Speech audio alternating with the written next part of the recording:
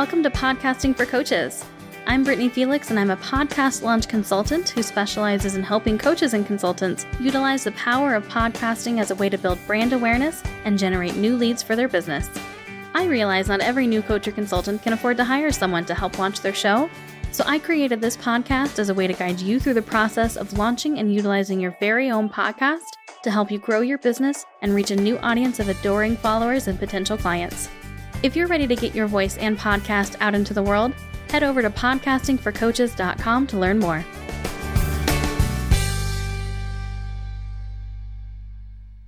Welcome to episode 31 of Podcasting for Coaches. In this episode, we are going to discuss a topic that is rarely talked about when discussing launching a podcast.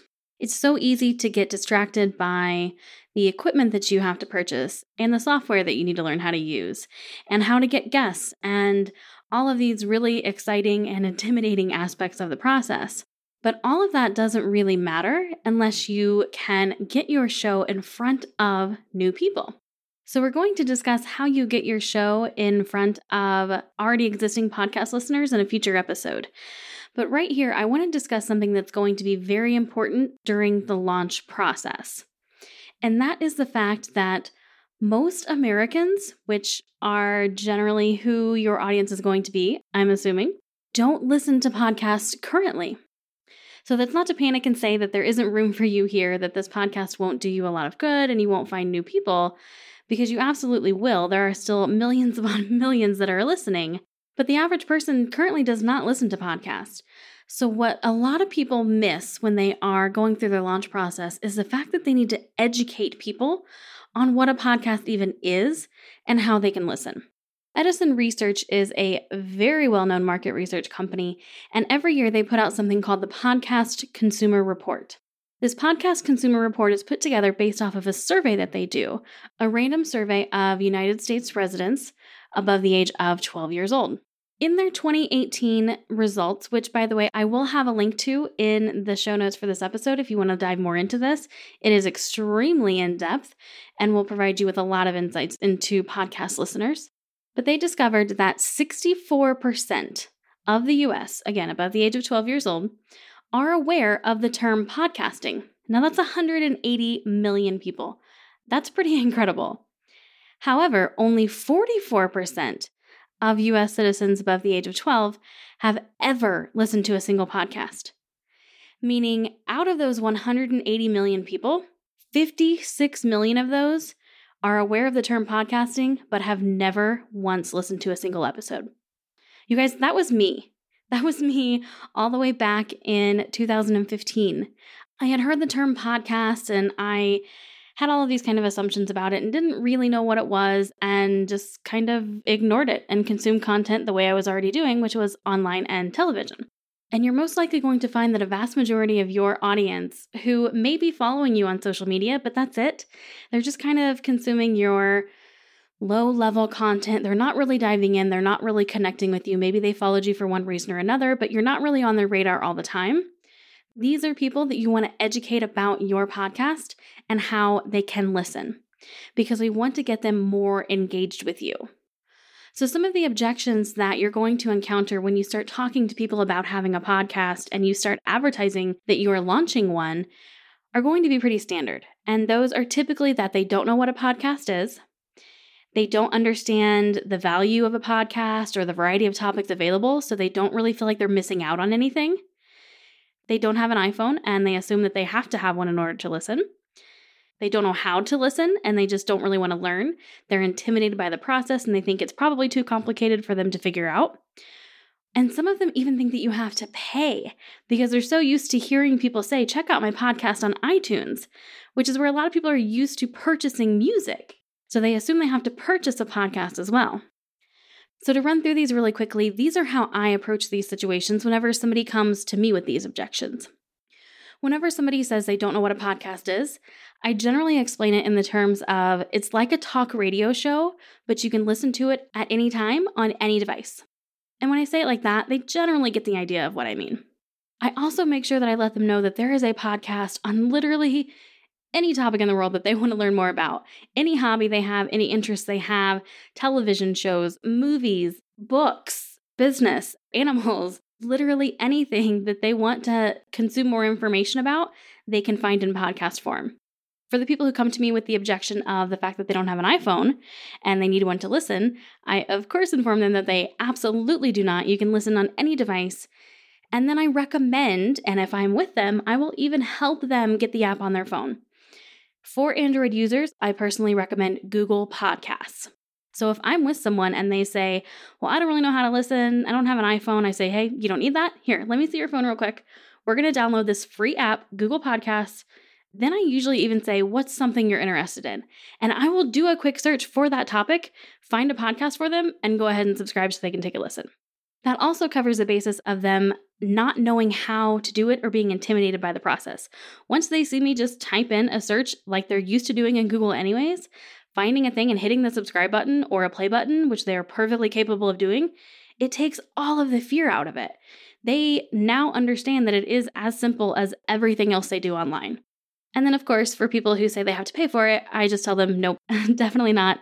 It's free. So that's how you can handle it when people come at you with objections. You can have answers ready to go for them. When you're doing your general promotions for your launch process, don't just stop at saying, hey, I have this podcast and you're going to be able to listen on all the platforms where podcasts are available. Here's our launch date. Tell them what a podcast is. Include links to those different platforms so that they can check things out. Include links to some of your favorite shows so that they can get a feel for what a podcast is before yours comes out. It's also a good idea to include instructions for, at the very least, Apple Podcasts and Google Podcasts, so you cover iPhone users and Android users. What I've seen some people do is actually put together like a little PDF or a one sheet or some kind of an image that shows or explains, gives the instructions for how to download the app if it's not already on the device in the case of Apple Podcasts, find their show, and then subscribe to it. That's entirely up to you if you want to work with a graphic designer or if you want to put something like that together. But people tend to absorb information in different ways, and some people are going to be okay with just a text explanation, and some people are going to feel a lot better if they can actually see the process in visual form. Another thing that some people have done is they've put together a video, either of just them talking about the process and explaining it, or they actually do a screen share kind of a thing where they have their phone and you can see their screen and you can see them downloading the app, finding the show, and then subscribing to it. This comes in very handy, and of course, if it's quick enough, you can post it on all the platforms, Instagram, Facebook, YouTube. You can post a link to it on Twitter. You can post it on your website. It can be everywhere and serve multiple audiences. So again, as you're launching, mix in these kind of educational posts in with your regular basic promotions, in with your audiograms, in with your teaser clips, in with your images, in with your quotes that you're going to be sharing from episodes, however you're choosing to promote your episodes, which we are actually going to talk about next week. I have a very special episode for you regarding launch promotion strategy. But in the middle of all of that, include these educational posts. Remind people what a podcast is. Remind them how they can subscribe. Remind them that it's free and incredibly easy. Creating a general subscribe page could also be very handy in these situations. So you could tell them, hey, go sign up for my podcast on Apple Podcasts or Google Podcasts, and here's this one link that will take you to a page on my website where you can find my show on those different platforms. That way it's a little bit less work for you, but it still provides all the information that they need as well.